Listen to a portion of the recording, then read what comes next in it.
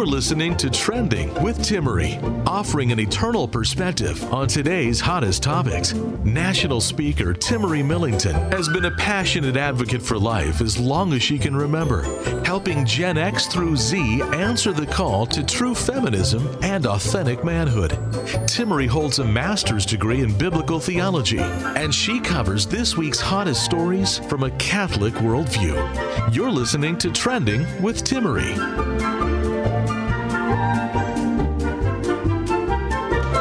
Hello. Great to be with you. We have much lined up for today's show. Many of you may be listening, might be on two sides of the spectrum here. The topic of fertility and marriage. There is a video that recently came out by Jubilee Media. If you're not familiar, Jubilee Media, and some of you listening actually might be very familiar. That might be how we are acquainted. But they are a YouTube channel, and they host all of the episodes of shows that they create on their show. And one of the shows is called Middle Ground. And on that show, they take two opposing viewpoints and throw them together to have a conversation. Three people on either side. I was able to do a show on the topic of abortion, debating three people who were pro-abortion. It was a fascinating episode. I'll be sure to post another link to that you can find on my Twitter or Facebook at Timmerie. That's Timmerie. You can see that a little later on if you head on there. But also in the meantime, there's a video that came on where it was vetting mothers versus daughters, a perspective of motherhood, and they were mothers of adult children who had more traditional views versus daughters who had very current views about not getting married, not having children. We'll be talking about everything from tubal ligation. You mention it. Later on in the show, we'll also be talking about this idea that if a child's going to be born with a disability, should that child be aborted? Should the woman be given the screening so that she can make the choice to abort her child? There's a recent case that came out of Poland where a woman said that had she known her baby was going to have Down syndrome, she would have aborted it. And she ended up suing some of the government entities. So we'll be talking about that a little later on in the show. I'll also be touching on following the money stream. I've not talked a lot about the Amazon Synod, and to be honest, I'm not going to get into a lot of it. We are called to prayer and fasting. I know there's been a lot of confusing stuff that's come out, but one thing I do want to point to is some of the money stream behind some of the events and major organizing events for the Pan-Amazonian Synod. So we'll be coming up on that little later on in the show. So this movie on Jubilee, through Jubilee Media, it's a show called Middle Ground, and they have three mothers, older women, a little more middle age with adult children, and three daughters. So three women who are about in their mid-20s-ish who are living a lifestyle. Some of them are living with their boyfriends. One of them is getting ready to go through with tubal ligation.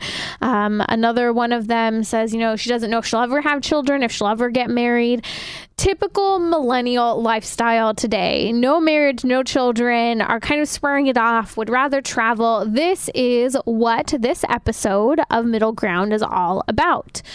So two of the people representing a traditional mindset of getting married and having a family, two of them are the mothers of the girls who have a different view on the show. It's a great episode. I really encourage you to check it out. I had actually been reached out to by Jubilee Media to help in recruiting for the show, offering some names and ideas for people who might be involved. Unfortunately, they didn't take any of the names that I sent over, but the video is still enlightening. If you want to know where millennials are at, this is the episode to understand why they're thinking what they are about marriage, not having children, closely tying into the topic of contraception. So here's one of the things that we saw come up in the show. One of the first opening comments by a girl she ends up saying is, well, marriage started as women being sold. And so she's basically saying, well, I have a problem with marriage because the whole institution, because you'll hear people this idea being anti-institution, anti-patriarchy, anti-organization. This is the idea that they have. Well, what it originally was, this woman says, is that it started as a form of women being sold from person to person, and that's what marriage was.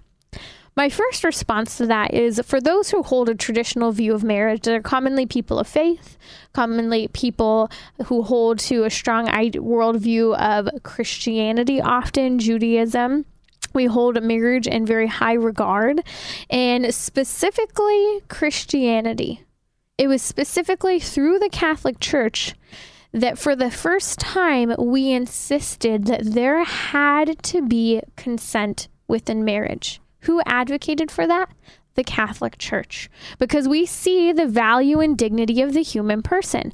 I bring this up because people, start spouting off information saying they're anti-patriarchy, they're anti-institutions, they're anti-marriage. Well, they're saying that they're anti-something that is wrong, that shouldn't have been done. People shouldn't have been sold from person to person.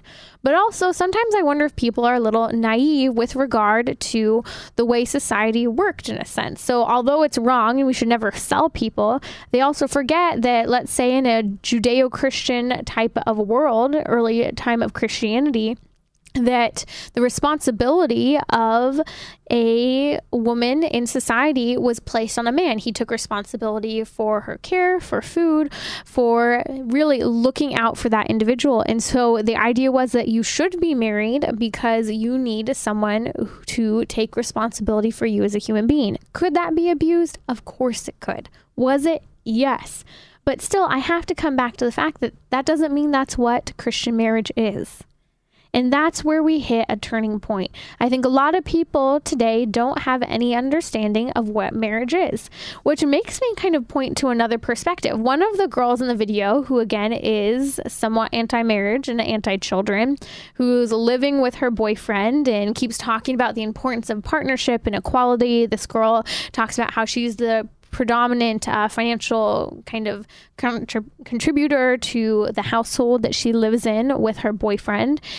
She ends up at one point talking about how, well, this generation, my generation, and this is very true, the millennial generation is really the first generation that grew up with divorce not just being common, but kind of starting to become a norm. It might even be the first generation where we started to see multiple generations now of divorce, a path of living a lifestyle that's kind of passing from one generation to the next.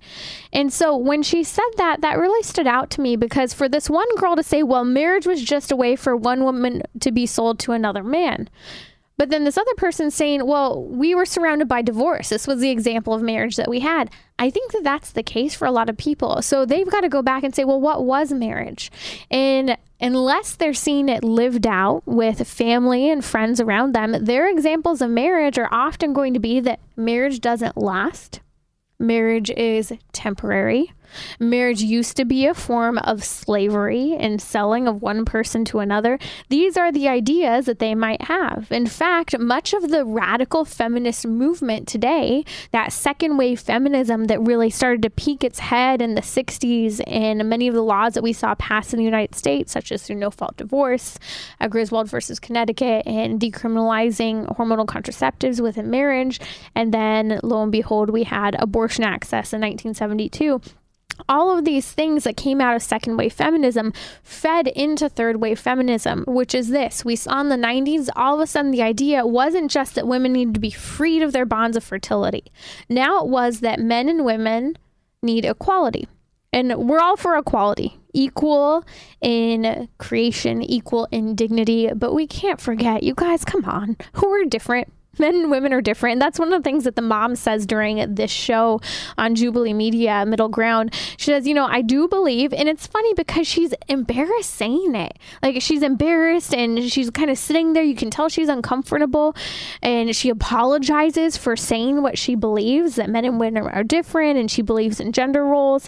Yet this is what third wave feminism has fought for. It's saying, okay, men and women are not only the same, they're interchangeable. I talked on the show recently about how there was this in the news story that came out, I think on like Moms Magazine, about how two men are pregnant and following this new and unique journey through the gestational weeks of two men who are pregnant. The reality is, one of them is a woman, a biological woman.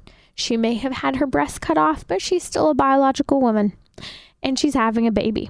Doesn't matter what you quote unquote identify as, the truth is the truth. Yet today people have this idea that, well, everything's equal, everything's interchangeable. I can call myself a she, an it, whatever that is, and I can do whatever I want. This is the idea of third wave feminism. Absolute chaos. It's chaotic, you guys. When we're looking at this entire issue about marriage, no wonder there's so much confusion. No wonder two mothers are looking at their daughters in this really debate back and forth. And they're seeing that their daughters do not believe in a worldview that is pro-marriage, that is pro-family. And these girls are saying, I'm okay. I may never have children. Again, one of them saying that she's decided to have a tubal ligation. She doesn't want to have kids. It's not for her. No, thank you. Done. Yet I noticed during the video, the women who were representing marriage and family life didn't have the greatest arguments. And I think that's part of the problem. I mean, one of the moms looked at her daughter and said, well, it is my hope for you that by the time you're 30, you're married. Why are you saying that? You know, there's a difference between saying, hey, I really hope you get married. I hope you meet the right person. Instead, she's kind of putting this time frame on it for her, rather than talking about, you do need to meet the right person. You need to understand what marriage is. You need, kind of going through the goods of marriage rather than, okay, it's check mark. And I think that that's what a lot of people think of it as. So they say, well, why do I have to check off the list of, okay, check married. Okay, check, I've had children. One of the girls during this video, and by the way, if you're just joining us, you're listening to Trending with Timmerie. Timmerie here. We're talking about this video that came out on YouTube, this awesome channel called Jubilee Media. They take two opposing viewpoints on topics, whether it's abortion, pornography, sex worker, you name it. They take some pretty controversial issues. And this one's mothers versus daughters, a traditional worldview of starting a family and having children versus the worldview that many young women have today that, well, I don't think marriage is necessary and I don't think or know that I want to have children. So one of the girls talks about how, well, I'm okay with no kids and no marriage, possibly no marriage. What really inspires me, what I'm really passionate about is traveling and experiencing new cultures. This is what so many of my fellow millennials think. That life is about that next travel, that next new experience.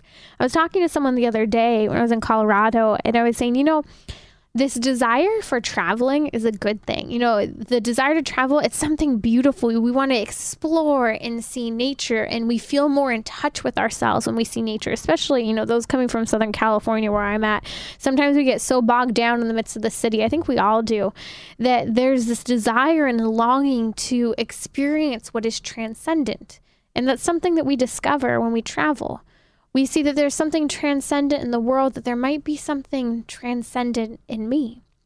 I might be made for something greater, for something grand, and traveling is something grand. I mean, there's a reason there's a whole movement behind hiking and outdoors things, because we're so hungry for what is real, for what goes beyond ourselves, to discover the created world that we didn't create, that we can do nothing but honor. This is why, kind of the respect for the earth movement, I get it.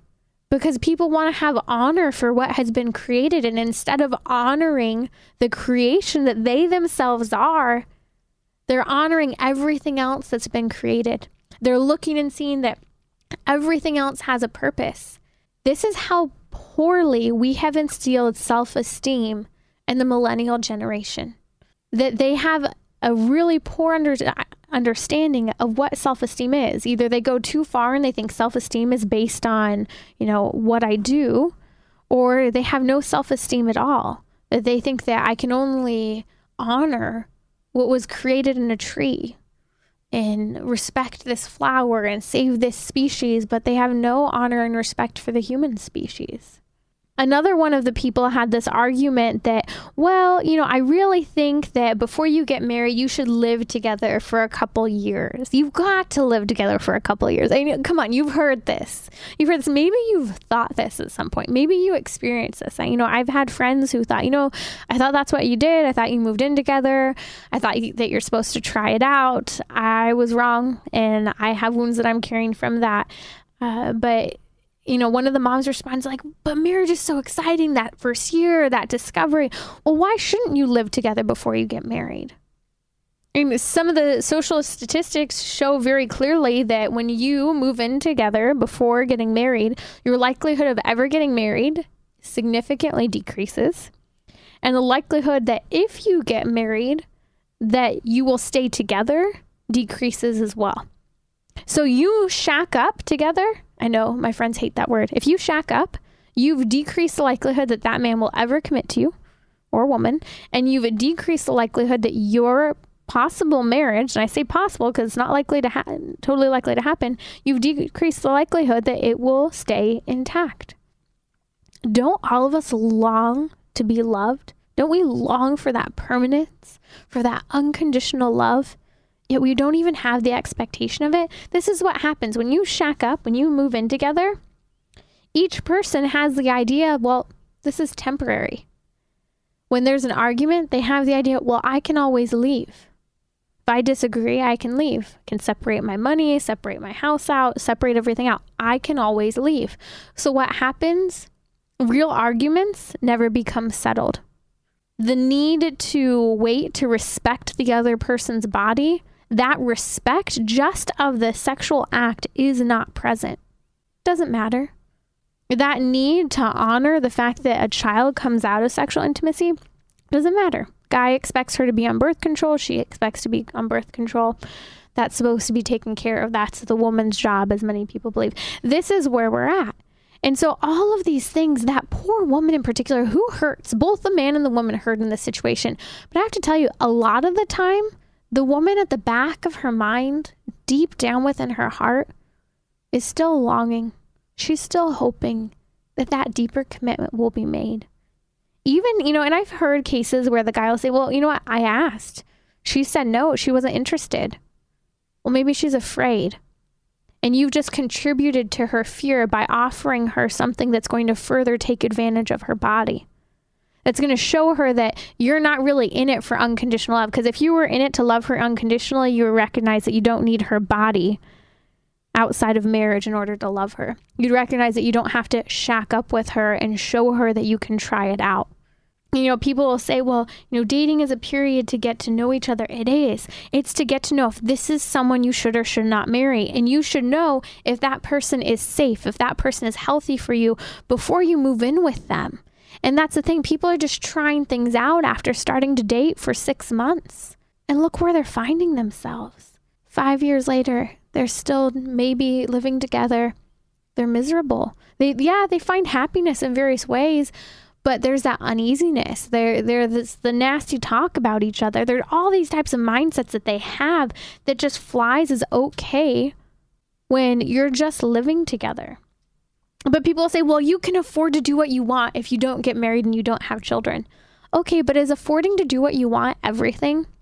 It was interesting. There have been studies that have come out showing, okay, we're going to study and follow people the course of 70 years. We talked about it a few years ago on, not Trending, but Hearts and Minds when I was working with Trent Horn. And I think it was by Harvard. They followed the lives of people for about 70 years. And they looked and saw what made people the happiness. And there are a number of studies that have shown this, that the happiest people, long-term happiness, were the people who not only had long-term relationships, but who were married, who had families, who were connected to one another. And you see, millennials are choosing a lifestyle that goes against what all these studies show, that actually the struggles and trials that you get through to stay in a marriage for 40, 50 years later, those people are happier. People who have children, yes, it changes your body. Yes, you have less money to travel. Yes, you might be able to not be able to afford things all the time, but it actually does bring happiness. Now, one of the girls said, well, I'm led to believe, even though I don't believe it, but the world tells me, my parents and so forth, that, well, you can only be happy if you're married. You can only be happy if you have babies. That's not what I'm saying. I'm not saying that you will only be happy if you are married and have children. What I am saying is that if you choose a life of engaging in sexual intimacy outside of marriage, if you choose a life of hormonal contraception and abortion, not only Do all the social sciences and studies show that these people are experiencing major anxiety, major depression? I could go on and on. But you're destroying your soul.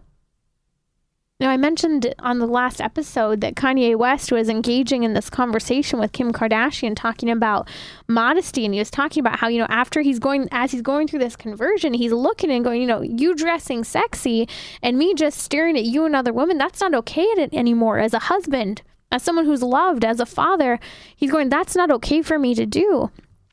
And it's such a testament to the truth of the things. And he says at one point, it's hurting my soul. It hurts my spirit. I think a lot of people aren't going to understand why. Because we are created to be with God. We are created with a purpose. It's not just written on our soul. It's written into our very anatomical, biological makeup. We're made to be connected to other human beings.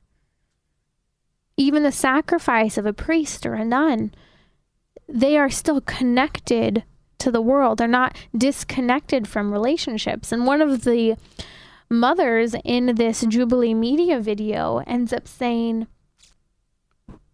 well, what happens when you're older and you don't have someone to care for you? That's why you want to have children. And there's much more that could have been said to that, but look at what's happening in Japan right now and other places throughout not just Europe, but all over Asia. Asia has the lowest fertility rates right now. We're looking at some of the statistics that are already being predicted to come out, and we're finding that Asia has some of the lowest fertility rates, and we're seeing the Middle East and parts of Africa have the highest fertility rates. Yet in parts of Asia, there's a whole business that's been created for cleaning up apartments and homes where people are dying and no one knows, and that body is decaying within that house because they have no family to check up on them, no one to care for them. Here in the United States, we're seeing across the nation euthanasia starting to be implemented quietly, even though it's technically not legal yet, but it's still happening. We're seeing physician-assisted suicide occurring. People are feeling obviously disconnected. We're made for relationships. And here's a key. We're not created to be selfish. We're created to be selfless. And that's something that marriage and having children does to you. It makes you enter into a life with another person and have to consider the other person's thoughts, the other person's feelings, the other person's body, the other person's dreams. Oh, you have a child, you now have to consider the good of that child, and you have to communicate with another human being what you mutually think will be best for raising this new tiny human being, for forming and shaping that individual, helping to show them that they are loved. These are ideas that right now millennials are taught that the world revolves around them, that they can be anything, do anything. I'm sorry, but I can't be anything. I can't do anything and everything. I have limitations. We all have limitations. The world does not revolve around me. Yet millennials are forgetting this. They think that it's about traveling. It's about absolute freedom, yet their idea of freedom is misconstrued because freedom is a fundamental part of being a human being. Freedom has to do with being able to come to know something and freely choose it, that we can know it and we can choose it. Freedom has something to do with our ability to love. We're going to talk about this a little bit more later on in the show, that what gives a human person value. Yet this idea of freedom and love is far from understood in the current generation. And I think it's because this heartbreak that we've seen in the culture. We don't recognize what marriage is. We don't respect the relationship and the honor between a husband and a wife. We've seen children as a commodity to be sought after, not something to be loved and raised up. These are the challenges, and that's why when you check out this video, I'll post it on my social media. This gives you a glimpse of people who are trying to find happiness, yet they're not finding any role models. And so that's the challenge I post you. Be the role model by the way you live your life. Whether you're single, whether you're married, live your life to the fullness. Live it with Christian virtue and with joy so that people see that to be faithful is something that's attractive.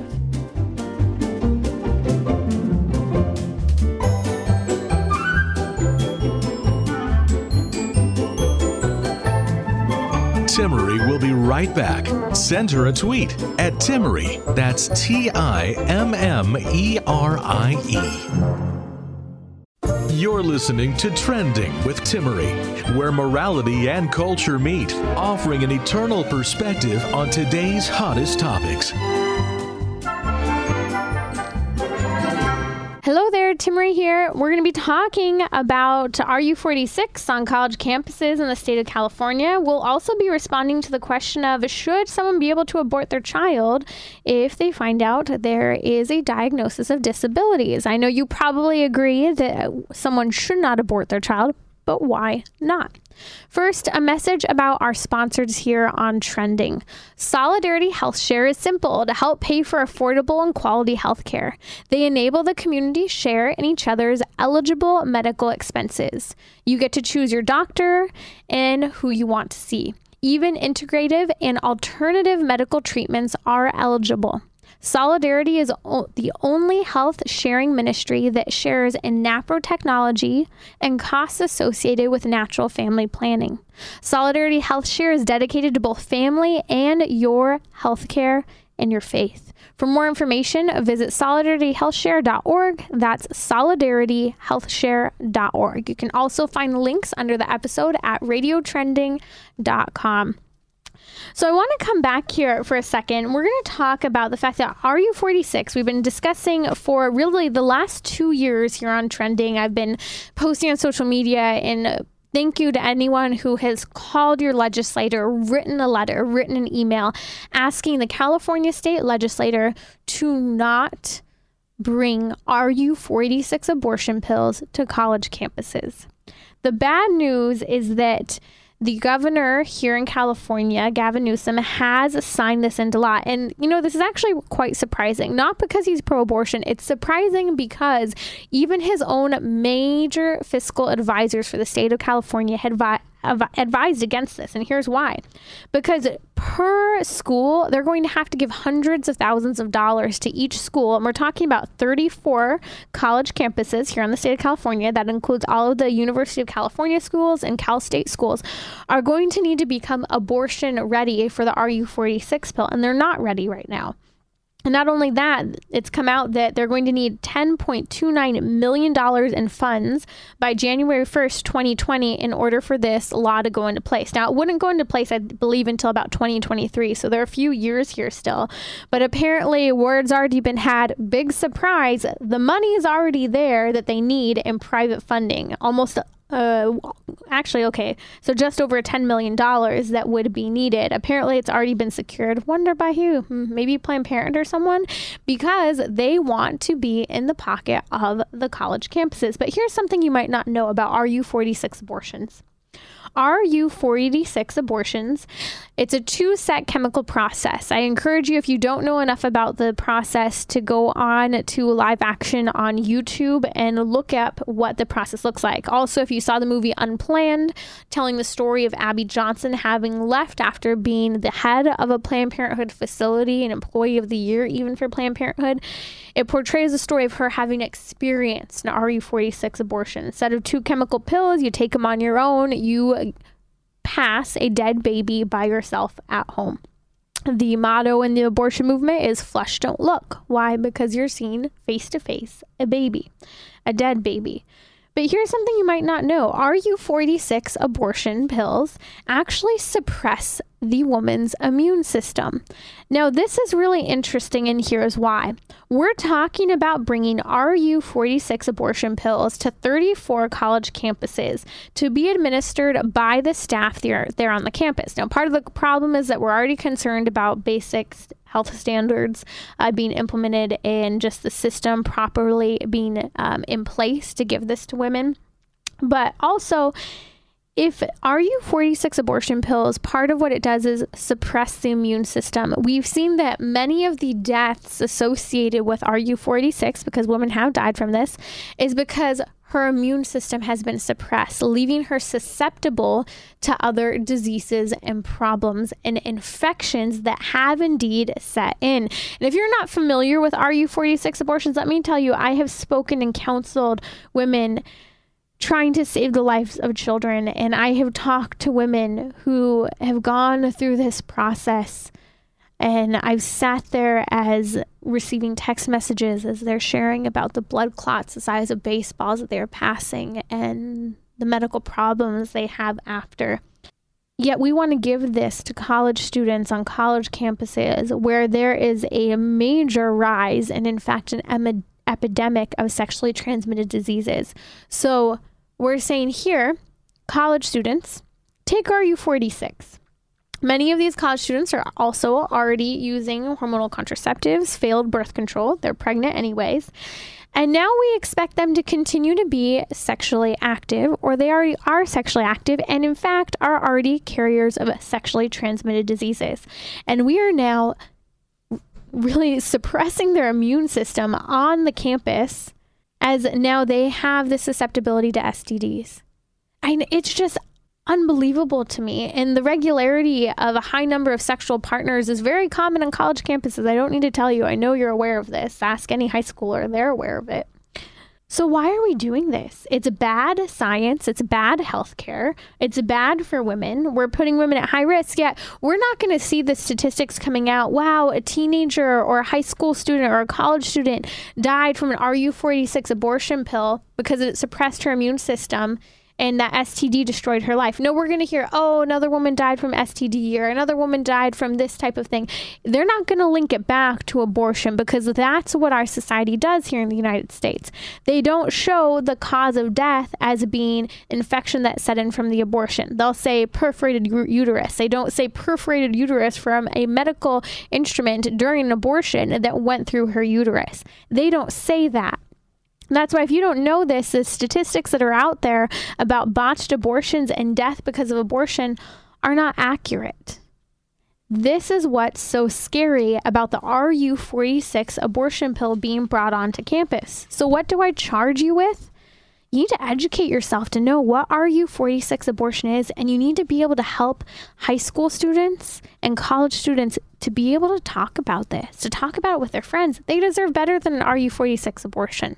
They deserve better than abortion. They deserve better than leaving themselves susceptible to sexually transmitted diseases and a suppressed immune system, going through an abortion procedure alone on their own in unsanitary circumstances, because we all know a lot of those college campuses and college dorm rooms are not the most sanitary. Come on.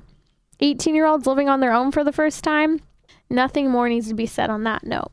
So I want to talk, you're listening to Trending with Timmerie. I want to talk about the story. A woman in Poland, you may have heard this, says she would have aborted her baby had she known the baby has Down syndrome. She sued the National Health Service for, quote, wrongful birth. She claims it's wrongful birth because she did not receive prenatal testing. Apparently, when the nurses or whoever it was asking her, she declined further testing, further screening, whatever the terminology was. She ended up being rewarded to the equivalent of $250,000 by the High Court of Justice. This woman, the story's coming out of Poland, says that she would not have wanted a child that's disabled. And she also says she would not have wanted a child to suffer and live as a disabled person. Now, the judge said essentially that the woman had a right to Down screening. So essentially to the prenatal screening that would have shown her whether or not the child had Down syndrome. Because he says that essentially medical termination should have been an option. Wow. So, and it's interesting because the judge will even go, well, some people want this. I'm not, saying what my opinion is. I'm not saying whether it's right or wrong. I'm just saying that this woman should have access to screening, and she should have access. Why? Because she should have the right to be able to medically terminate her child, to kill her child. This is where we're at. We believe that some life is more valuable and some life is less valuable. I was speaking at an event this weekend, and I was talking about the dignity of human life. And you hear the word dignity. The Catholic Church uses it a lot. Now you hear, I feel like every social justice issue from immigration to abortion now uses it. But do we really know what the word dignity means? I want to tell you a story. When I was working in the crisis pregnancy centers, I was recently reminded of this. There was a woman who was facing an unplanned pregnancy. Praise God, she chose life for her baby. A couple weeks after having the child, she ends up coming back to the center. Ended up being that a fire broke out within their home, and as the family was exhausted after having welcomed this new precious baby into their home, they're trying to get what little sleep they can. And as the home is being consumed by the fire, the dog and animals are barking, but the animals aren't enough to compel them to get up as they're so tired, as they're adjusting to this new life of the child being in their home and the sleeplessness that occurs. But then the baby begins to cry, and the baby alerts the family, wakes them up, and the family, with that precious baby cradled in their arms, make it safely out of the house. There was so much value in that baby that it wasn't a dog that awaked them from sleep in the midst of the flames, it was the baby. But would that baby's life have still had value had she not cried and woken the household and saved each and every single one of those family members? Because a lot of people are saying, wow, that child was meant to live. That child was meant to save that family. What if she hadn't cried? What if she hadn't awoken them? What if a fire hadn't broken out within the house? Would that make her less valuable? You see, this comes back to this whole question of why millennials don't believe in marriage or having children today, because they don't find their own lives valuable. Your life is valuable because of who you are, not what you do. That baby's life wasn't valuable because she was able to awake a household and save them from a fire. That baby's life was valuable from the moment of her conception and fertilization because of who she is as a person. We're going to come back talking just a little more about why is life valuable and why is living a life as disabled still valuable.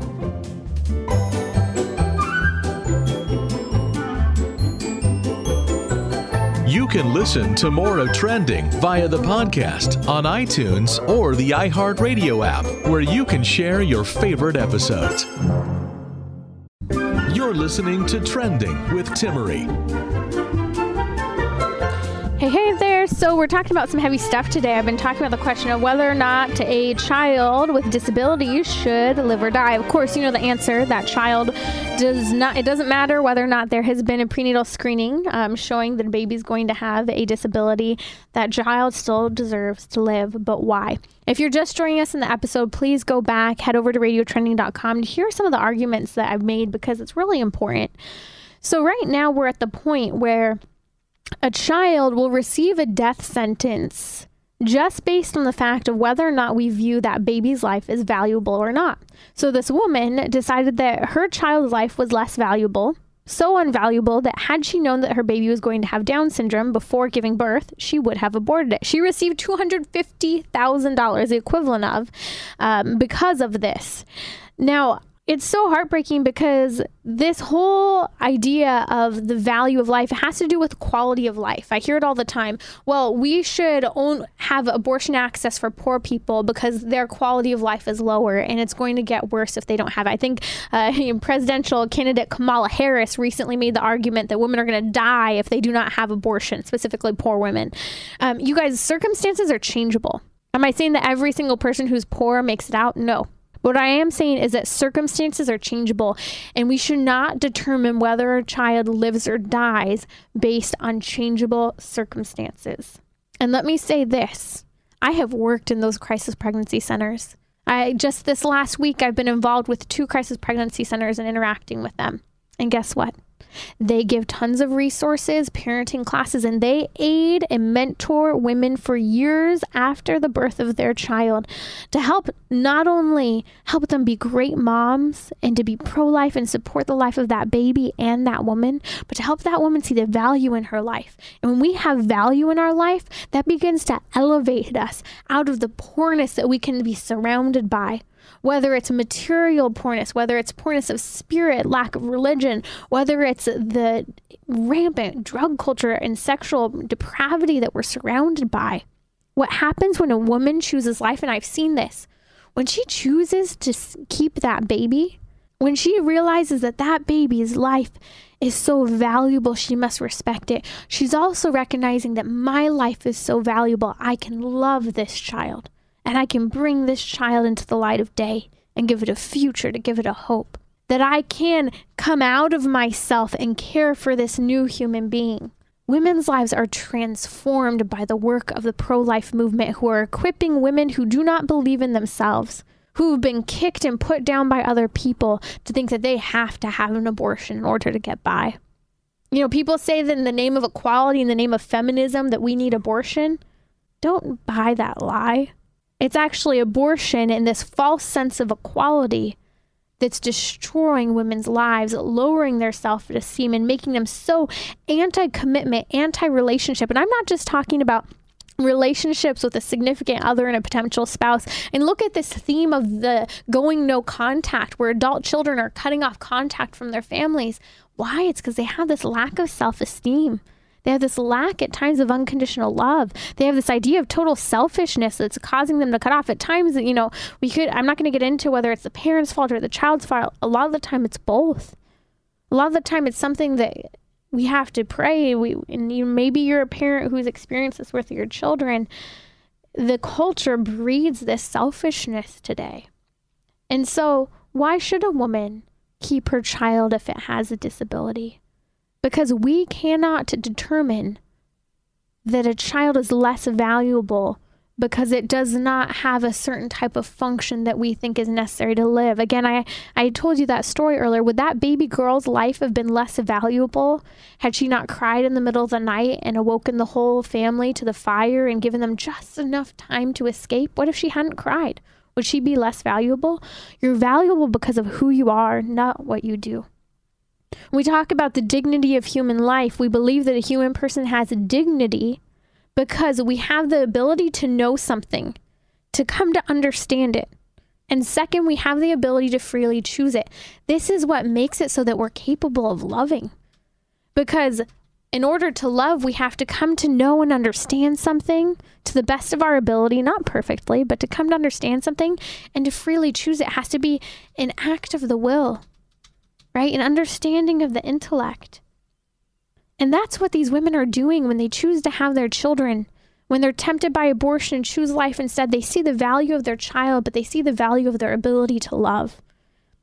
And this is why when we're talking about this whole conversation earlier about marriage and children and how, there's this debate between moms versus daughters, and some young people are finding pressure from their parents to get married, we need to talk further about you have the ability to step outside of yourself and do something good for someone else. That's what you're called to. That's what the message of the cross is. It's life-giving, self-giving love. And you look at that cross, it's bloody, it's bruised, and it's beaten. But it changed a world. It created a revolution. And it showed that our life has value beyond just the trials and the struggle and the despair of this earth, whether it's the despair of having a child who experiences special needs, whether it's the despair of seeing that child have those needs and struggle through life, whatever it is, there is still value to that life, and how we live our life to the best of our ability with virtue, with truth, with honesty, and with great love will determine whether or not we enter into heaven, whether or not we still take those same relationships with us into heaven. That's what's important that we're keeping in mind. You're listening to Trending with Timmerie. I wanted to take just a minute, though, to talk about the Amazonian Synod. There's a lot of confusion. In fact, there's not a lot of information that's been coming out. I know that a lot of the pre-synodal documents have been very disheartening, not necessarily showing the teaching of the Catholic Church, but making propositions that do not fall in line with what the Church teaches. Again, they're just conversational pieces, but what's really scary is that there are people within our Church, people within our society that do have such views that do not fall in line with truth, that do not fall in line with the tradition, right, of the Catholic Church, with scripture and tradition. And that's why anything we see that might be confusing, that might be wrongfully said in a homily, wrongfully said in an event, wrongfully spoken about the Catholic Church or by a quote unquote representative of the Catholic Church, we need to know our faith. And that's what's fundamental, because believe me, every other organization, non-for-profit, for-profit, or any other type of movement is going to try to influence what the Catholic Church stands for, because the Catholic Church has been a great force for truth and love. The Catholic Church is not just some entity. The Catholic Church, Catholicism is a way of living. And, I'm looking at some of the information that came out. There's an article from the National Catholic Register showing a money trail that, in fact, the Ford Foundation, which is a charitable foundation supporting things, for example, such as poverty. They support things such as helping with educational implementing education for minorities. They do a lot. They do some great work, but they also are very pro-abortion. They advocate for abortion. They advocate for LGBTQ rights. And what we've seen is, in fact, the Ford Foundation was huge in making sure that Supreme Court decision back in 2016 that would have closed a number of abortion clinics in the state of Texas, they really fought to help make sure that those abortion clinics stayed open. Do you guys know why those abortion clinics in Texas were going to close?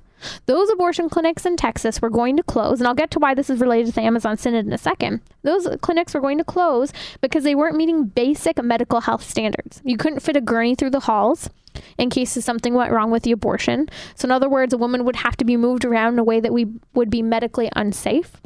They also didn't have ambulatory privileges. That's a privilege that would allow for a abortion clinic to have direct access to a local hospital, that if something were to go wrong, they could usher her over to other medical treatments and facilities and equipment that they would need to save her life. They didn't even have admittance privileges into local hospitals to give basic medical care in case something went wrong within something like a 30-mile radius. They didn't have those partnerships. They couldn't even fit the gurney through the hallway.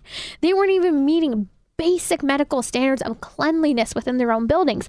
That's why the abortion clinics were closing, almost all of them in Texas. But in 2016, it was decided that would be an undue burden on women, and that if these abortion clinics were going to close, it would be an undue burden on women. So it was appealing back to the 1992 abortion case of Planned Parenthood versus Casey that said that there can be no undue burden placed on a woman in access to abortion. So what it's saying is that if a woman wants an abortion, she will have that federal law, federal implementation of these various Supreme Court decisions trump the local state law. And so that's what happened in the Supreme Court case having to do with Texas. Well, guess what? The Ford Foundation was partially behind influencing, trying to make sure that those abortion clinics didn't close in the state of Texas. Now, what's come out is that there are millions of dollars behind the organizations that are working with the Amazon Synod. That there are millions of dollars going behind organizations such as the Missionary Council that's run by the Brazilian Bishops' Conference. Millions of dollars that are helping to organize and put together things at the Amazon Synod. This is part of the reason why there's so much confusion and people aren't wanting to answer questions, yet the money trail's there and it's documented. I'll post a link. I bring this all up, you guys, because there are external forces trying to say what the Catholic Church teaches, trying to change what the Catholic Church teaches. But do you know what the Church teaches? Do you falsely represent the Church? We need to know our faith. We need to know our scripture. We need to know tradition. And we need to be willing to battle those who are trying to influence and change things that will not change. And do not forget that Christ said that the gates of hell shall not prevail against what? They say the gates of hell shall not prevail against his church. This has been Trending with Timmerie. To book her to speak or learn more about her guests, visit radiotrending.com. You can listen to more of Trending via the podcast on iTunes, Google Play, or the iHeartRadio app, where you can share your favorite episodes.